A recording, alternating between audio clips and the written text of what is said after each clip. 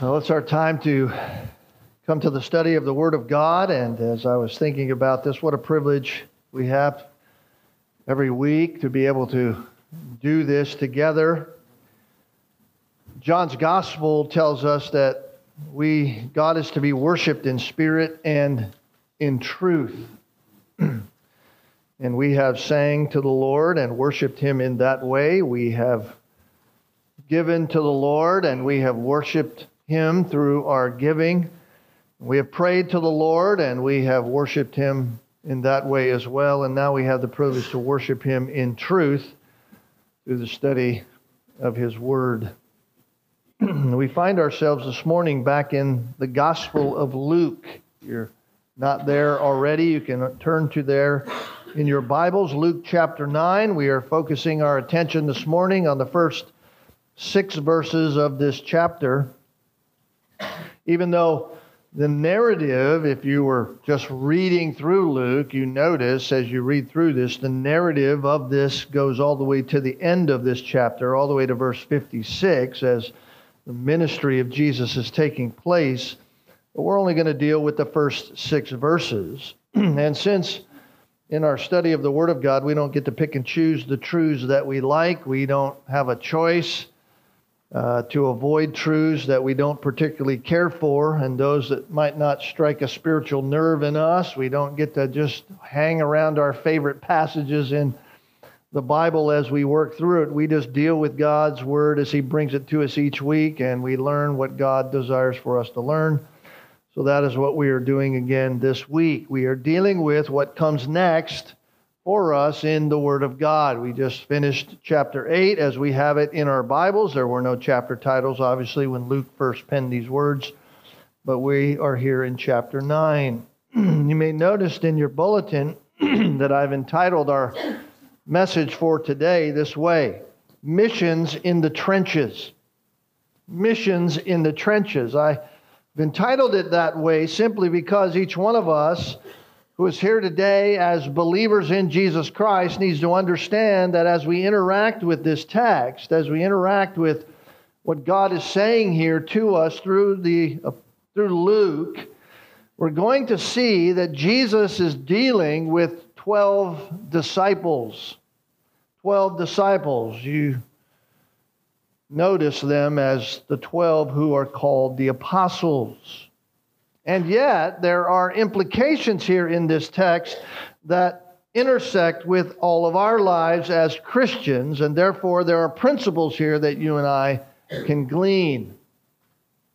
Now, understand this, that this is the transition time in the ministry of Jesus Christ. There is a change happening in the text.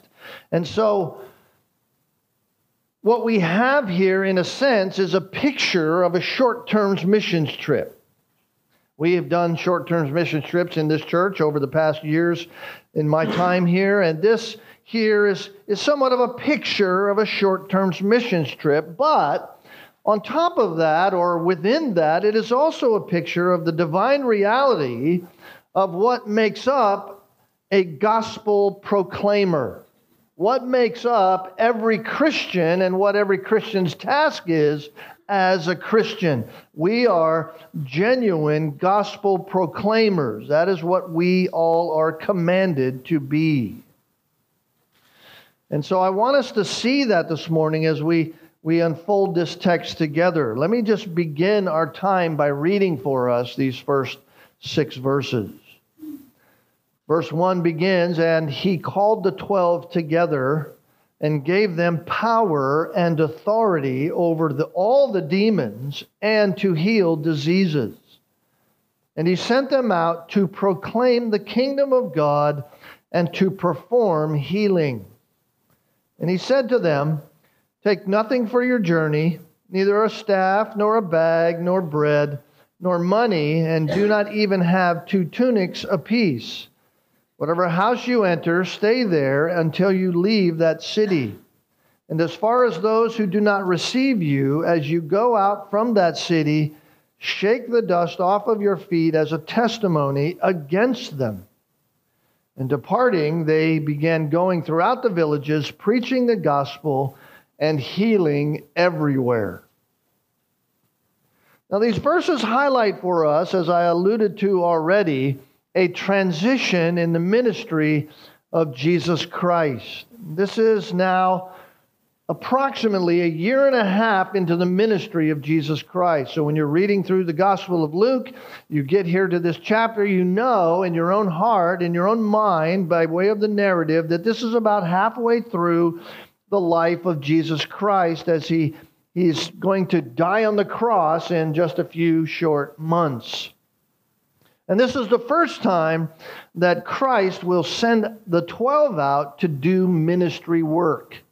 He hasn't done this before. He hasn't sent anybody else out to do the work. This is the first time Jesus sends anybody out. In fact, up to this point, Jesus did all the ministry activity himself. He was the one who did all the teaching. If he was to speak a word in any kind of context, it was Jesus doing the teaching. He was the one who did all the miracles.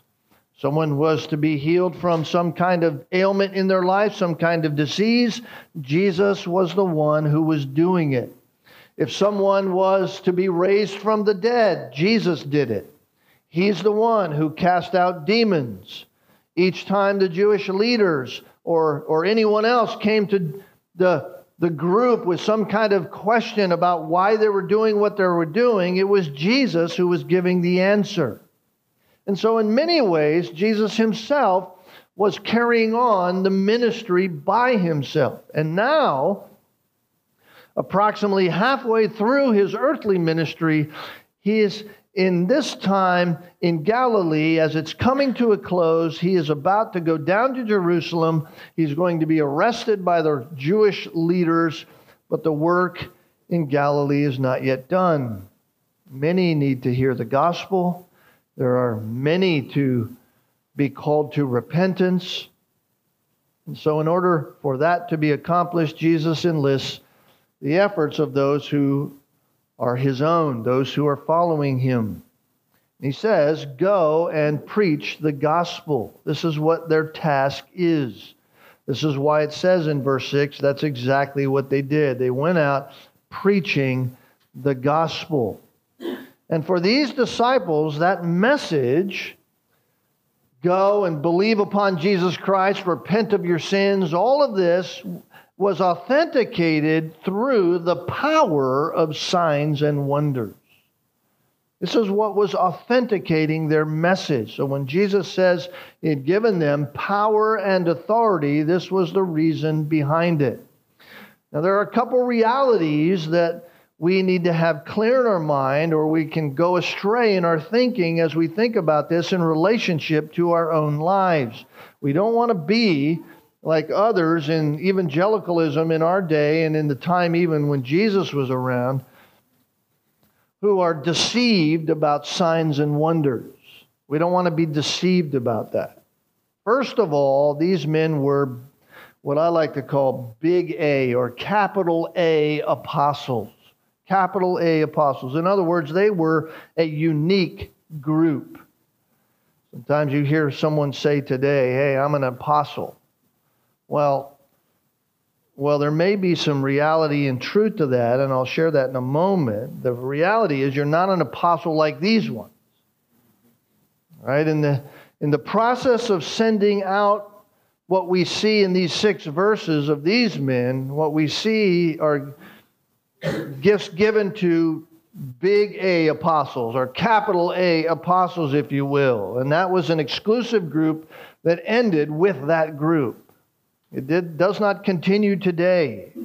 But nonetheless, it's also a picture here of every gospel proclaimer and what missions in the trenches is like.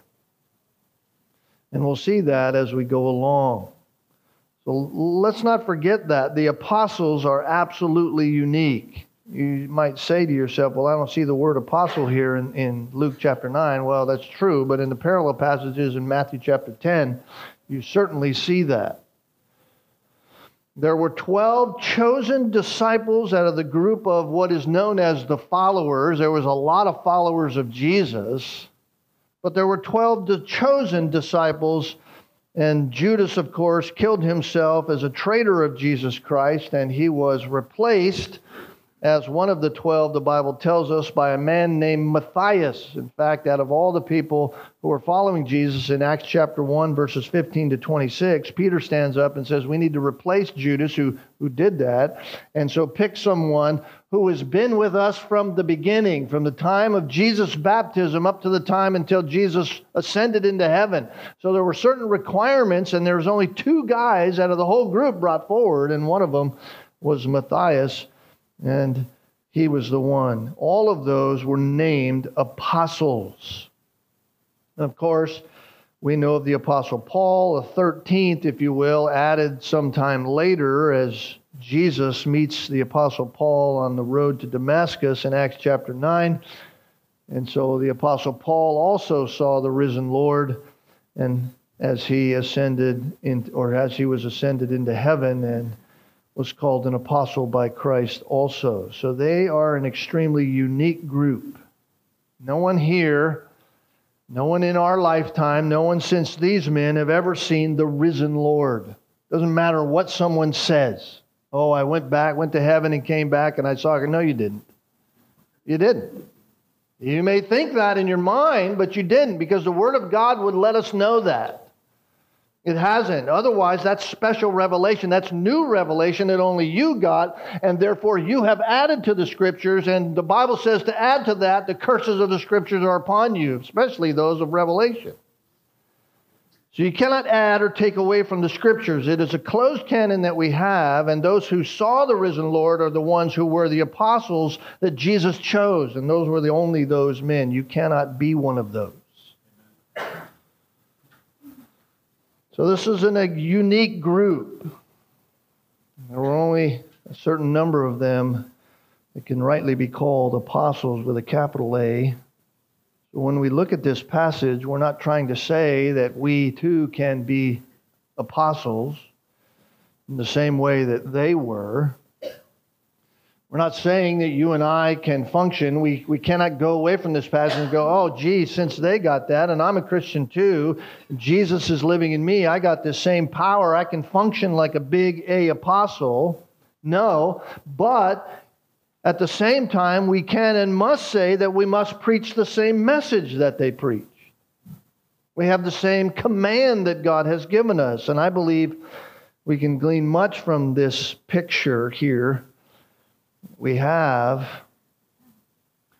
from these men, and allow that then to resonate in our own personal ministries. So out of an act of grace, Jesus Christ in his own earthly ministry is expanding his ministry here in Galilee through these men.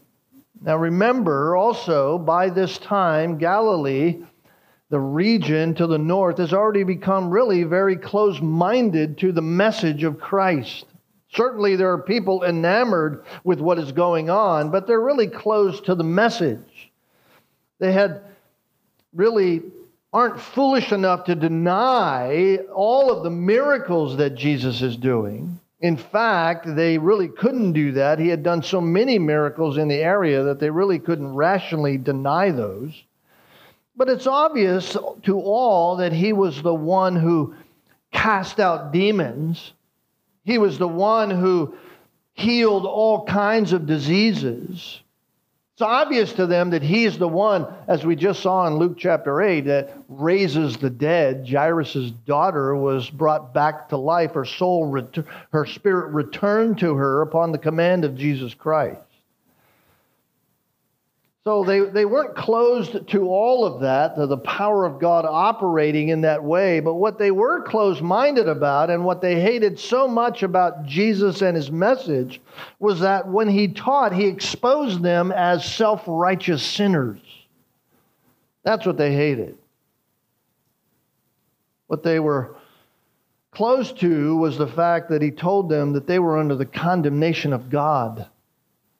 They thought they were okay. They thought they were good people. They thought their life was pretty good. Hey, I'm a pretty good person. I do okay. I'm not like the other guy. And yet here comes a man, at least in their mind, here comes one telling them that they're a condemned sinner before God, and they have to face that reality. They didn't like that, and that kind of news For the unwilling, self-righteous person just hardens their heart more. They're unwilling to see it and turn from it. It just makes them more hard. And so most of Galilee was completely closed-minded to the message of Jesus Christ, the message of repentance. You say, how do you know that? Well, just go to John chapter 6 in your own study sometime and read John chapter 6 after he feeds the 5,000, by the way, which happens just a few short verses from this time. Luke doesn't record it, but in John chapter 6, they chase Jesus down across the Sea of Galilee after he feeds these people. And the next morning he says, why are you coming after me? You're after the wrong thing. You think I'm here just to make you breakfast. I'm not here for that. I'm here. You need the bread of life. And all the people leave. They turn around and walk away so that Jesus is left there with the 12. And he says to them, are you going to leave me too? And of course, Peter's words are transforming. Where are we going to go? You have the words of life. So this time in the ministry of Jesus Christ is urgent, because in just a short while, Jesus is going to be in Jerusalem, and all of the people, at the encouragement of the Jewish leadership, are going to shout out for Jesus' death. So the time of ministry is now. For these 12, class time is over. You've had your instruction. It's over. It's time for you to go out on your first short-term missions trip. So this is a very, very important transition in the ministry of Jesus Christ. And I don't want us to be thinking this morning that as we look at this, this really doesn't have anything to do with me because I'm not an apostle.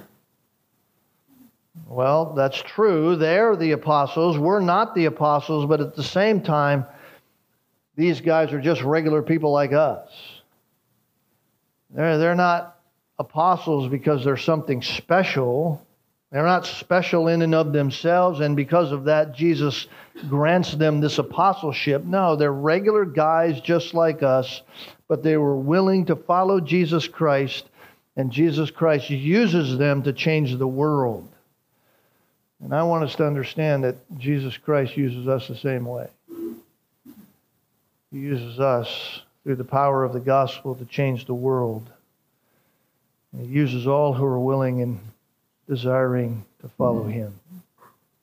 And so while we are not capital A apostles, and while we are not empowered like they were, and all that had a purpose, and I'll share that in a moment, but we are gospel proclaimers as they were. Why? Because all those who are saved are apostles with a little a. We're little a apostles. We may not be capital A apostles in the sense that we saw the risen Lord like these men did, but we are little a apostles because that's what an apostle is, a messenger. A messenger. And that's what we are. We have been saved by grace through faith, given the Holy Spirit that we might follow Jesus Christ and be a messenger of the gospel. And so at this, that's the first point that I want to make here that needs to be highlighted for us this morning. The task of gospel proclamation, we have to understand, the task of gospel proclamation is a divine mission. It is a divine mission. There are no gospel proclaimers who have not come to know Jesus Christ. Notice what it says in chapter 9, verse 1. And He called the 12 together. I think that's significant in light of the fact that it's not just a proximity reality. Hey, here's these 12 guys. Let me gather the group together. But I think there's more to it there than that. I think this is a significant distinction that needs to be made. These men were disciples of Jesus Christ. Before they were ever called as apostles, messengers. In other words, they followed Jesus. They were learners before they were messengers. That's the idea. Disciple is just that, a learner. A learner. They were disciples, now they are messengers. I hope we understand the implication of that. Disciple is that original language word that simply means learner. Mathetes. That's the word learner. They had spent nearly a year and a half learning from Jesus. They had believed upon Jesus. They had followed Jesus when He called them. Now they were in the school of Jesus, if you will. They're learning from Jesus. They had watched Him do ministry. They had heard Him teach. They had been taught truth by Him so that they were gaining understanding of the truth.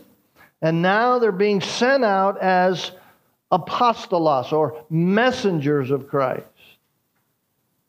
This is what an apostle, big A or little a, this is what it is primarily. Messengers of Christ. This is what they are. In fact, I would argue and say this is the reason you and I know Jesus Christ, because the apostles, big A apostles, did exactly what God had commanded them to do.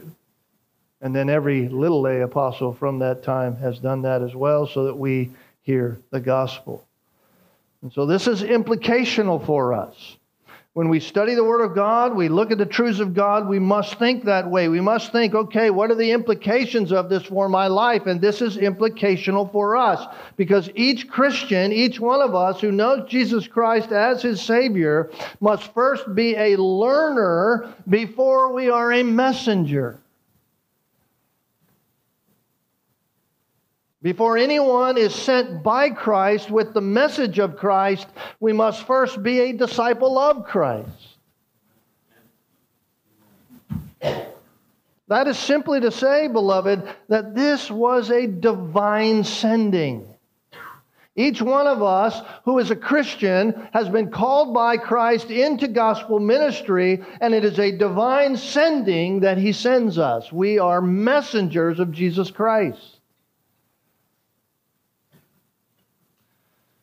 Jesus prepares them for ministry. In fact, just turn for a moment over to Matthew, just for a second. Matthew chapter 10.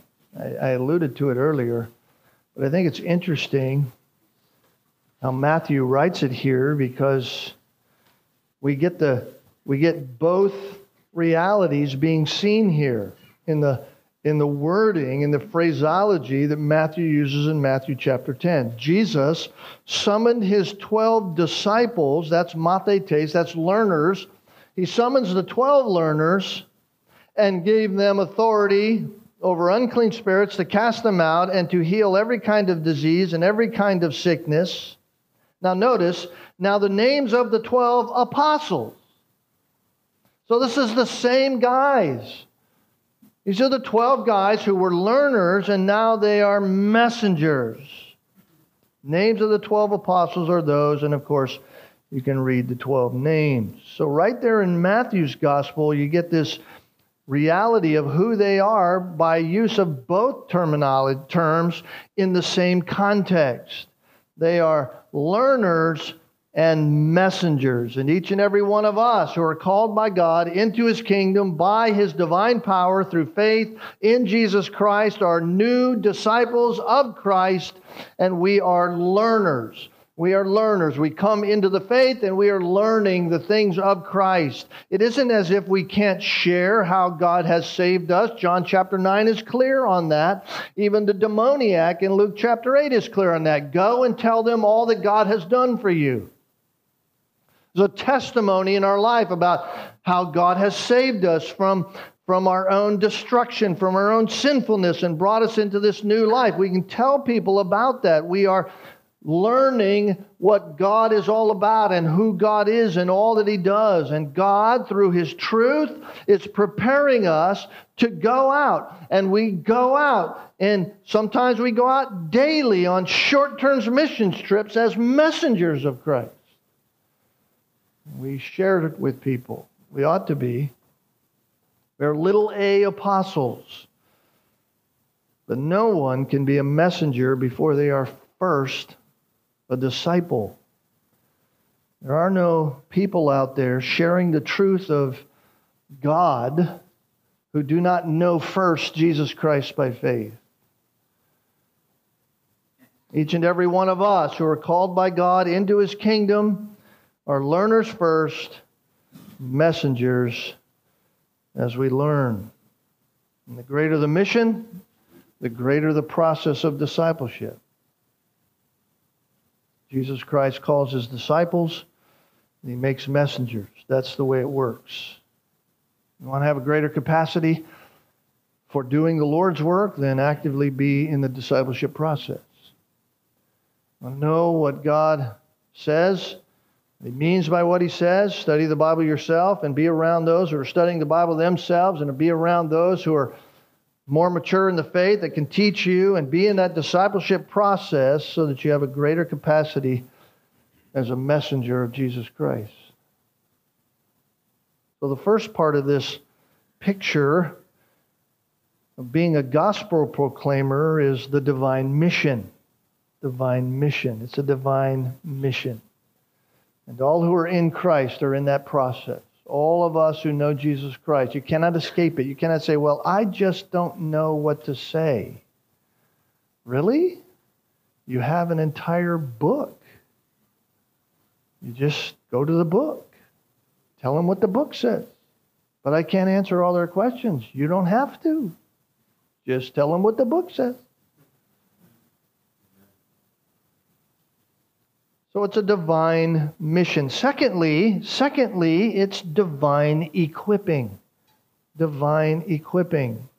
Verse 9 says here, and he, that is Jesus, gave them power and authority over all demons and to heal diseases. I wonder what they must have been thinking when Jesus was giving them that. I don't know what he said. The text doesn't record to us, hey, listen, guys, I'm going to give you this power over all the demons. Certainly they must have known that. They certainly knew they had power over the diseases, because it's exactly what they went out to do, verse 6 tells us, to preach the gospel and healing everywhere. So they were certainly carrying that out.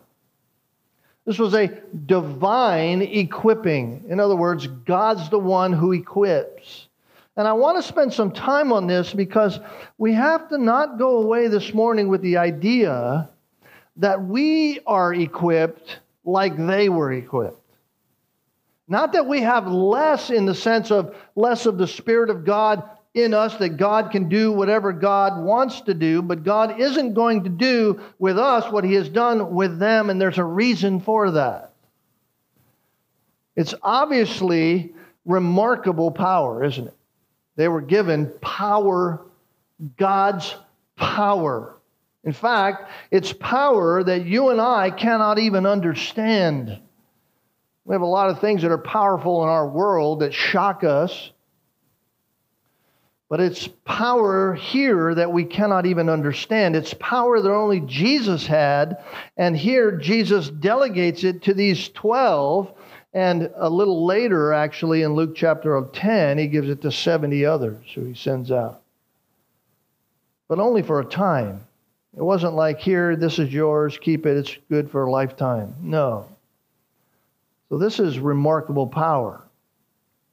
And the point is this: Jesus wouldn't send these men out on this kind of short-term missions trip with the right message unless there was a way to prove the validity of their message. Let me say that again. Jesus does not send people out to tell others about Jesus Christ without being able to authenticate the message with authority. This is what it says. You say, well, how do you know that? Because, listen, the scriptures weren't complete yet. They needed something to attest to the validity and the power of their message, because they didn't have, no one was carrying a Bible under their arm. Right? There wasn't a New Testament yet. There wasn't something to measure the message or the messenger by. There wasn't a yardstick, if you will, a spiritual yardstick that you can go, okay, here's what he's saying, here's how I measured that. The people were hearing the message and they're going, yeah, why should we believe you? Why should we do what you're saying? So he gave them authority and power to do what he was doing, to do miraculous signs and wonders. fact, verse 2 says, and he sent them out to proclaim the kingdom of God and to perform healing. This is why it was given to them. He equipped them with that kind of authority. He equipped them with the authority to say, "Be gone" to the demons, over all the demons, not just a sect of demons, over all the demons. Why? Because in our day, if someone stands up and brings some kind of message, some kind of claim to be an of God message, to say, oh, this is what God's saying, someone stands up like that, you and I can tell whether they're telling the truth or not. How? By the Bible. We hold up the authority of God. This is what God says. You can say that, you can claim those things, but it's contrary to the Bible. That's how I know whether you're authentic or not. Someone says, well, I believe upon Jesus Christ. I'm a saved person. Really? Does your life show it? I'm not here judging you. People say, you can't judge me, like Matthew 7:1 says, right? Don't judge. I'm not here judging you. The Scriptures are judging you. Does your life show that you're saved? What about your life convinces us that you actually know Jesus Christ? Are the fruit of the Spirit effective in your life? Are you outflow of your life? You can't just say words. Well, Jesus isn't going to send his apostles out to preach the gospel, just say words and people go, yeah, whatever. They need something to authenticate that, and the miraculous signs and wonders do just that. We don't need that. We have a standard for all of life and godliness. We have the Bible. We have the Scriptures. We have the Word of God in our hands. We don't need to attest to the truth of the message with a miracle. We don't need to say, oh, yeah, well, guess what? If I'll do this and then you'll believe. No, we simply just go to the Scriptures. It's the final standard for all truth. It is the authority. But in those days, there wasn't any of that available to the people. Oh, sure, you could go to the synagogue maybe and hear the words of a few scrolls that they had, the Old Testament, but there was nothing other than that. No one had in their hands the standard by which they would say, oh, you're true, you're not true. No message that could be evaluated by that. So in order to provide validation beyond measure, beyond question, these men, I believe, were given this power. They were given power. I think that's why it comes before authority. Right? It's the very same power and authority that Jesus himself possessed. It's the very same thing on display in all of Jesus' miracles. Jesus said something and Jesus performs miracles. No one could deny that. He just delegates it to them now in order for their message of repentance to be validated. So this was his ministry, and he gave it to them. He delegates it to them. They had his, in the original language, they had his exousia, his power, or his authority. That's the word authority. Exousia. They had his dunamis. That's ability. Don't confuse yourself with that word meaning dynamite. They wouldn't have had any idea what dynamite was back in the ancient time. It's ability. They had his ability. They had his authority. That's what he gave them. It's one thing to give someone a position of authority. It'd be nice.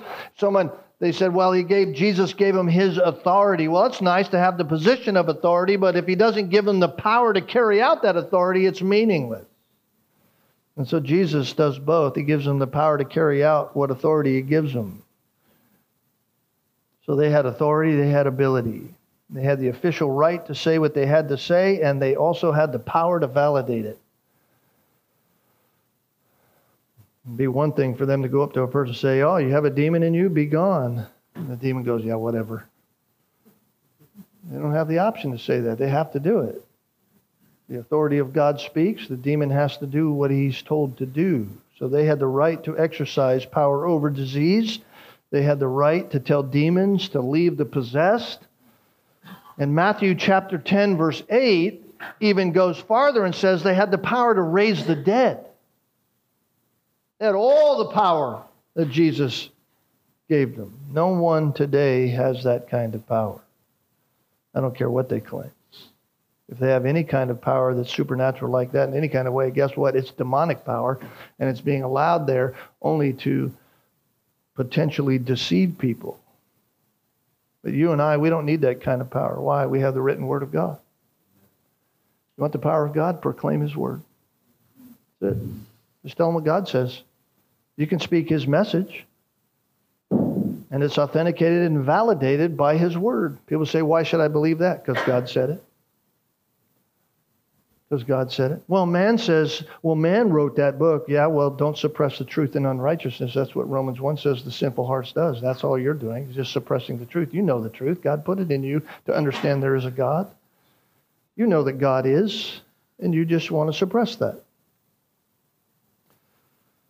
So being a gospel proclaimer is a divine mission with divine equipping. Third, it comes with a divine provision.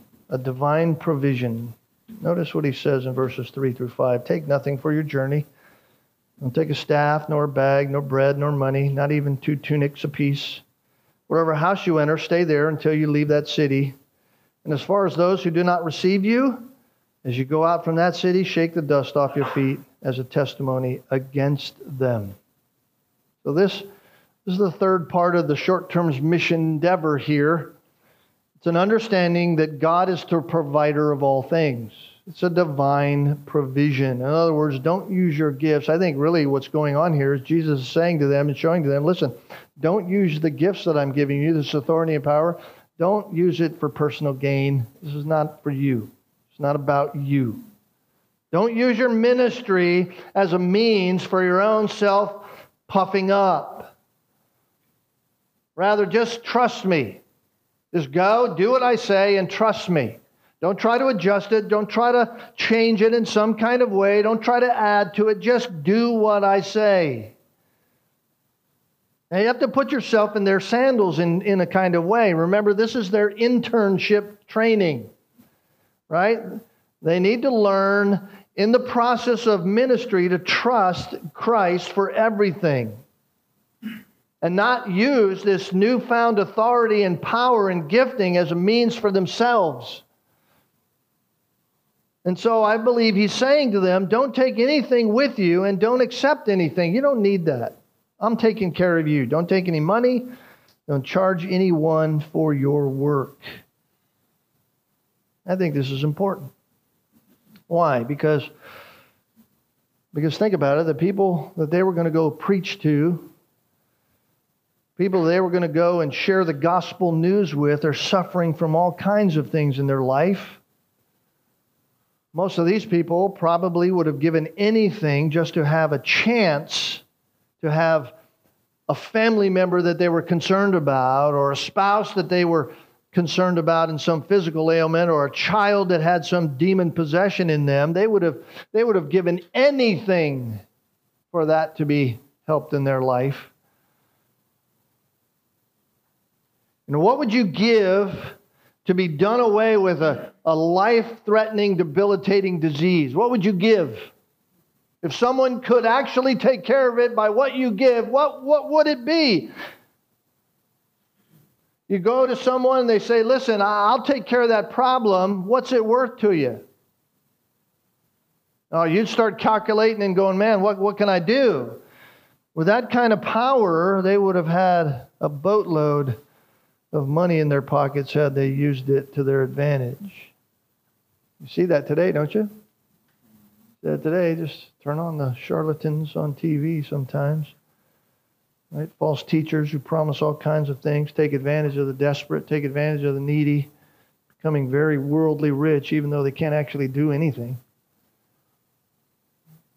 And so Jesus is saying to them, listen, don't use your gifts, don't take advantage of the downtrodden to enrich yourself. That's what the false teachers do.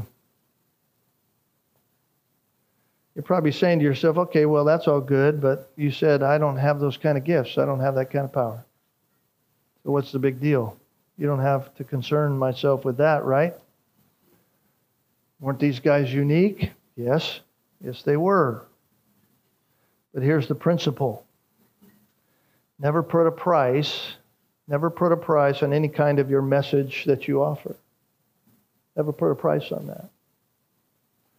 You were given it freely, you offer it freely. Never put a price on the trust you bring. Maybe that's a better way to say it. Never put a price on the trust you bring. Being trusted was unique, but not unique just to them. Each one of us who have been saved, who know Jesus Christ, have been entrusted with the gospel of truth. And we are called to freely give it out and trust God with His provision. So never sell the truth that we have been freely given. Jesus is simply saying to them, look, trust me. Don't be tempted to put a price on this life-saving truth. Right? Don't take bread. Don't take a bag. Don't take money. Just trust me. All your needs are going to be met.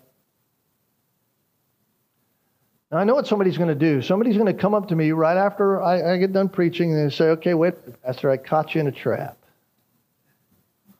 Because Luke 22 says that they are to take those things along.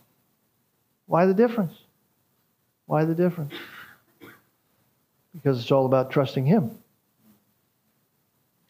The implication is that no matter the circumstance, whether it's abundance or lack, don't trust in your abundance and don't try to take advantage because you lack. It's the same message. They were still to trust Christ with it all. And see, that's the lesson. Trust Christ.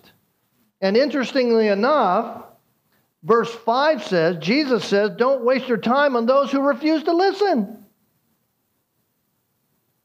As far as those who do not receive you, as you go out from that city, shake the dust off your feet as a testimony against them.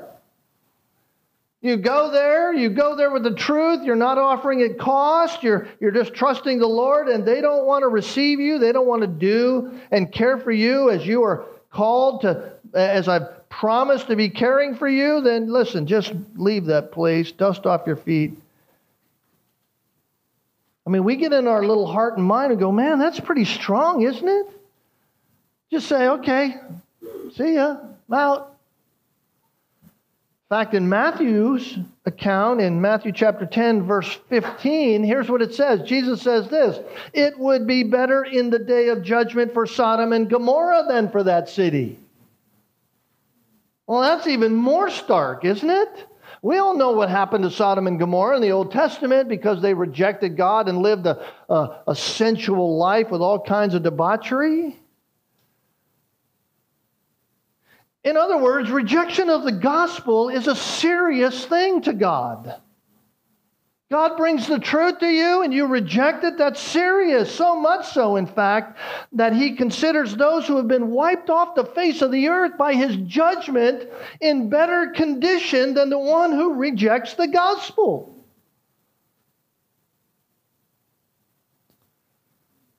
So listen, offer the gospel freely. Offer it freely to all who want to hear you. But if they reject it, then there's a place for letting them be. Symbolically brushing the dust off your feet.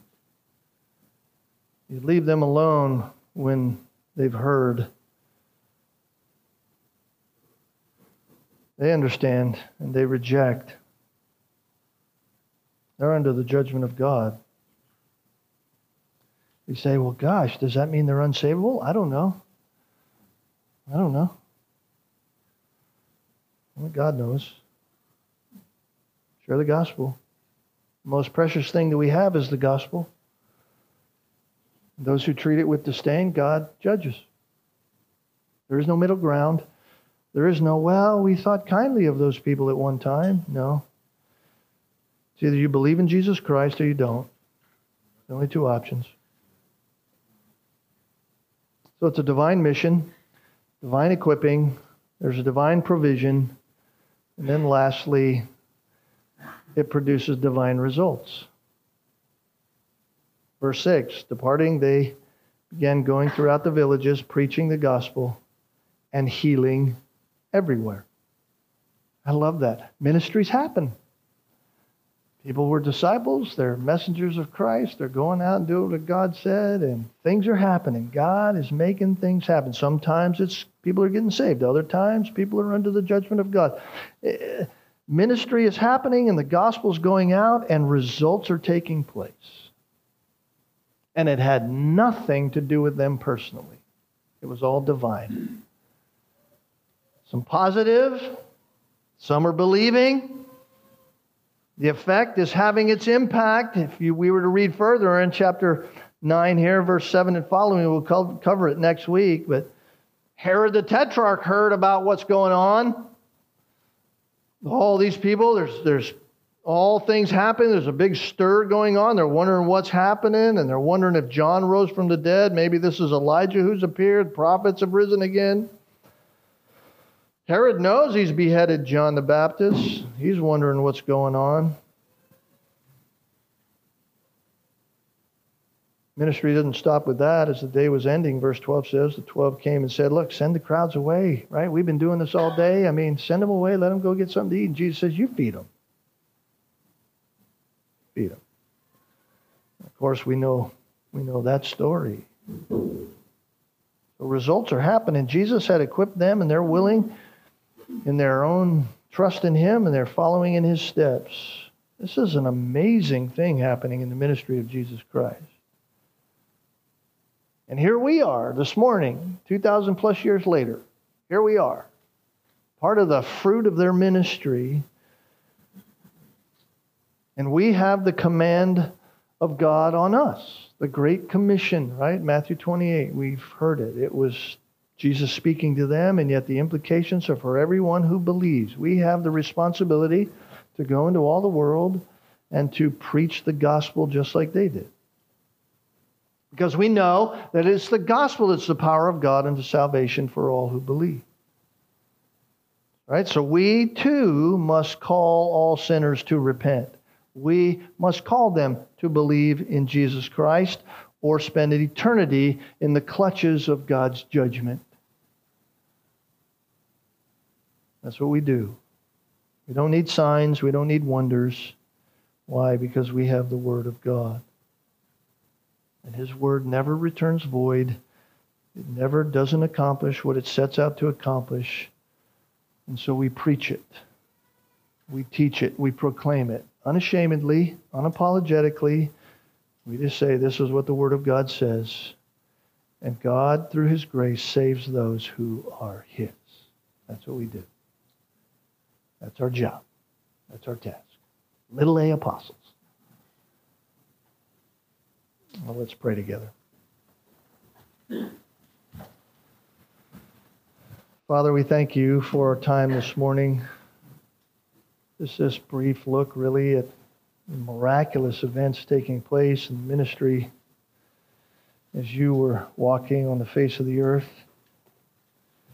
We know this morning, if we hadn't known before, we know that we have been called by You into Your family. You have provided for us in every way, empowered us by Your Spirit to do what You have called us to do, and we want to be faithful to that. We know the results are in Your hand. We know that You accomplish what You accomplish for Your glory.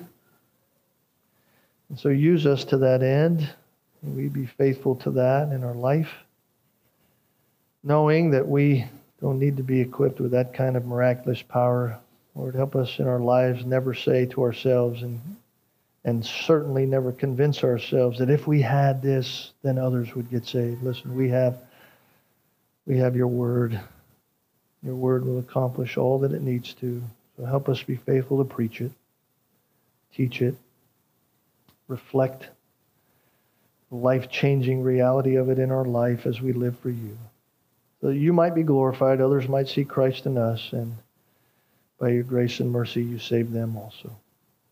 And we'll thank You for all eternity and glory with our Savior, Jesus Christ, in whose name we pray. Amen.